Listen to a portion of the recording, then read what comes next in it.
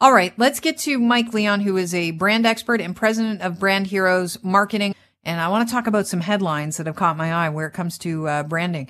Mike, welcome to the show. Good to have you on. Thanks, Kelly. Good to be on. Okay, so let's start off with one of the biggest stories, I think, of the day. And it has nothing to do, well, really with COVID, because I think sales had been declining at Brewers Retail or the beer store for years now. They were noticing they were losing money since like 2018. But now we are during this heyday of drinking where everybody seems to be enjoying their Zoom cocktails and the like.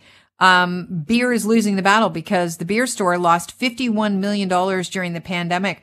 I guess my question to you is this a case of a legacy brand underestimating a changing client base and competition? I think it could be, and I think that's been a struggle that's been happening for a while, Kelly. Like, I think, when you look at the rise of craft beer, in Toronto and Ontario and even all throughout Canada, that's been a death by 1,000 paper cut type of situation for the big box brewers for a long, long time. And I think now, where COVID might play a role, if I was a conspiracy theorist, I would say that, with all the concern about protecting small businesses, my sense, and I wouldn't be surprised, if consumers are starting to turn their eye to include small brewery brands in that as well. And you add all that up, maybe that spells trouble for the beer store. I have to wonder how much of it had to do with the lack of advertising, because I remember the Black Label campaign. It was huge. It was postering. It was television. It was radio. Mabel Black Label. And it got all of us in university during the early 90s to drink old guy beer. Like, all of a sudden you couldn't go into a Toronto bar without seeing, a hip kid, the original hipsters, with a Black Label. Did the big brands of beer are they off the mark when it comes to advertising? Well, that could very well be it. I mean, I remember like the classic for me was when I graduated, it was the Welcome to Your Carlsberg years. And I'm like, woo, I'm in my Carlsberg years. But the thing is, brands haven't stopped advertising during the pandemic, but they have shifted the nature of it. Bud was one of the early leaders for that, in the last Super Bowl, just, running ads, telling people, what they've been doing to help and, how they're donating money. So I think the exposure has been out there. I just think, quite frankly, the mindset of consumers has changed quite a bit. And, even though the beer store doesn't exclusively sell big box beer, and you can find some craft beer there, its majority share is owned by a big box retailer. So I think advertising plays one role in it, but I think the other one is just making sure that brands are really in line with what consumers are feeling and thinking right now. And I think it's such a hyper-local kind of economy that for a brand like the beer store to be really successful, they've got to find a way to dial into that. And I'm not sure they've done that. Right. And it doesn't seem like, the bigger labels have tried to appeal to women more, adding the citrus to the beer. I don't think it's working. And the low-cal beer, nothing seems to be connecting because there's so many other options out there. Well, that's just it. And, like I was walking down the street the other day and I noticed that at the corner of Adelaide and Spadina, Bud Seltzer had this huge display. It was actually, I think it was Seltzy, the name of it. And it was Follow Seltzy's Quarantine. And it was a giant size, can of Bud Light Seltzer quarantining in this little tiny apartment on top of a building. And I remember thinking, okay, that's clever, but there's so many other messages. Is that actually going to resonate and be memorable? And I think that's another big problem, that people are just flooded with so much right now that they're just having trouble keeping it all straight. So it really takes something memorable to help cut through the clutter. Yeah, I also wonder how much returns are keeping people away from the beer store. Just during this pandemic, that might be hurting them, that the fact that they take all the bottle returns and people want to go where people aren't. And if we're drinking a more amount of alcohol, whether it be wine or those coolers or whatever, and we're bringing all the empties back to the beer store, odds would be lower on, meeting somebody that might come in contact with somebody that has COVID in another location.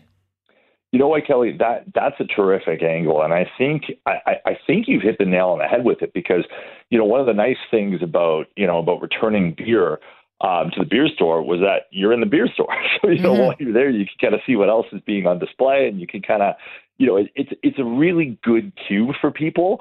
Kind of like when you're in the shopping, when you're in the aisle about to cash out at the grocery store and you see a whole bunch of stuff and you buy the cash, same thing, right? So I think you're 100% right that without that ability to really do that, there's a whole bunch of sales and top of mind sales at the beer store is missing out on. I wonder, though, if there might be a clever way to help replace that just by kind of shifting their approach to a more digital-based approach, because other brands have kind of won in that regard, and maybe the beer store needs to play a little bit of catch-up. So what do you mean by digital approach? Like, are you talking about advertising or ordering? Well, maybe it's advertising, maybe it's kind of another way of looking at it. Like Tim Hortons, for example, they rolled the rim to win and made it entirely digital. And, the spirit of it is very similar. Mm-hmm. Now, I know there's a lot of regulations around alcohol companies, so I'm not necessarily suggesting you could do something exactly like that, but I got to think there might be a way to really advertise in a way that hits people right where they are right now, which, smaller brands do a better job of that because they're more nimble. Yeah, I was just thinking when you said rollout and the roll up the rim and winning contest, I was thinking that might be one way after the pandemic ends to really re-engage hipsters. Because if they're the market that they're losing, the beer store should just go back to the old model of the wall and the guys at the mic and the two rolly conveyor belts. Why? Because it was always a surprise waiting to happen. And I think that is something that hipsters dig. Like, the younger audience, they really like that, experiential portion of whether it be shopping or whatever they're doing, because they want it to be kind of meaningful. And if you are surprised by your whatever is rolled out to you, like maybe you get an extra 6-pack. I don't know. It's like, and you never know what's rolling your way. Maybe the beer store rolls that out. Well, you know what? It's funny. We're solving all the world's problems on one call, but there might be something to that. And I think, one of the things that really resonates people, especially during times of trouble like the pandemic, is nostalgia. Yeah. And the beer store has plenty of that. So one thing they could think about is, bringing back some of that nostalgia. And, that's something that'll resonate with people, like us who kind of remember what it was like. But I think for younger audiences, it doesn't even matter that they didn't experience it. It'll be something fresh for them, and it could be a good way to connect people. Yeah, I mentioned that I don't like the new walk-in freezer approach to the beer store because in general, women don't like being cold. And some listener wrote me, "Oh, how wrong you are. Try going to divorce court." I thought that was a little bit over the top. But let's turn our attention to this young girl who is taking the initiative to tell Old Navy where they got it wrong. She basically wrote them a letter. This is a young girl. She's in grade 1 in Arkansas. She writes Old Navy, the head of Old Navy, a letter and says, "Hey, look is there anything you can do about the fact that girls' pants don't have real pockets? They're fake at the front. Their front pockets are fake. I'd like to put my hands in my pocket. I'd like to put things in my pocket. Can you remedy this?" I think they did remedy it with a letter back to them saying, "Yeah, well, we are going to talk to our designers about this. It's a great idea." But then they sent her like 8 pair of bottoms with workable pockets. I think they're creating a monster. Am I wrong? You know what? I was actually thinking bravo Old Navy. Because here's the thing, right? Like, brands themselves have become more than just outlets to shop at. They've become, in a lot of cases, community hubs. And people turn to them for a lot of different things, including content, right? So I think when a customer writes a letter like that, especially, when it's coming from a child, I think that's a real test for the brand to actually say, like, define how truly connected they are to what their customers need. So when she's 7. You think she's buying her pants with her allowance? But even if her parents are, she's a huge influencer on that. So if Old Navy's responding quickly, not only will, I have a 7-year-old daughter, so if she's happy, I'm happy. So if Old Navy's responding quickly to that, what it's going to show is that the brand is in tune with what people are thinking. Now, could it set a dangerous precedent that everybody's going to expect pants? Yeah, maybe, but I think the bigger thing is that the brand showing that it cares about what their customers care about, which is a big win for sure. See, here's how I would have worked it, because you said we're solving problems. If I was in charge of Old Navy and the marketing there, I'm not going to indulge this kid that will turn into a nightmare later on in life. Like, all I have to do is complain about something and I get free stuff. That's my worry. What I'm going to do is I'm going to supply her with something free. What I'm going to do is send her the letter back and say, great idea. Our team's working on that. And here, when you can finally purchase those pockets, here's something to put in it. Boom, give them an Old Navy gift card. Ah, look at that. Pants with pockets. You could even ask her to design the next set of jeans. Say like, hey, like, design it for us and we'll take it under consideration. So then it's another way to ask your customers to engage. But I like it. I like the ideas. Starbucks is asking their customers to get conscious about the environment. They're only doing it in Seattle, but this is a weird pilot project that they're rolling out at 5 Seattle stores.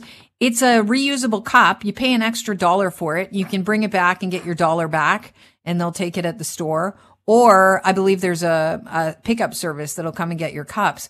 But to me, this is a really weird time to launch this with the pandemic. They say that they're going to, pull a beer store situation where they clean everything and sanitize it, but those cups go back into the run. Do you think this is going to work? Well, I think it is a weird time to launch it. And the other thing, and I try not to normally air my personal beast, but I got to say with Starbucks pre-pandemic, I had so many difficulties getting things in reusable containers from them. Like I would walk in pre-pandemic with a reusable mug or ask for something on a plate, and some baristas would laugh at me and still give it to me in a bag afterwards. And I found this so many different stores, and I started looking online, and there were similar types of complaints. So I think if they're going to do something like this, they've got to go all in on it, and they've got to really properly message it. Otherwise, what's going to happen is it's going to have the appearance of what's really commonly referred to as greenwashing, which is just brands kind of jumping on the bandwagon to try and be hip. But I think in this case, if they're going to own it, they got to really own it and make sure that it's truly authentic. And I think Starbucks has some ways to go before they could really show that.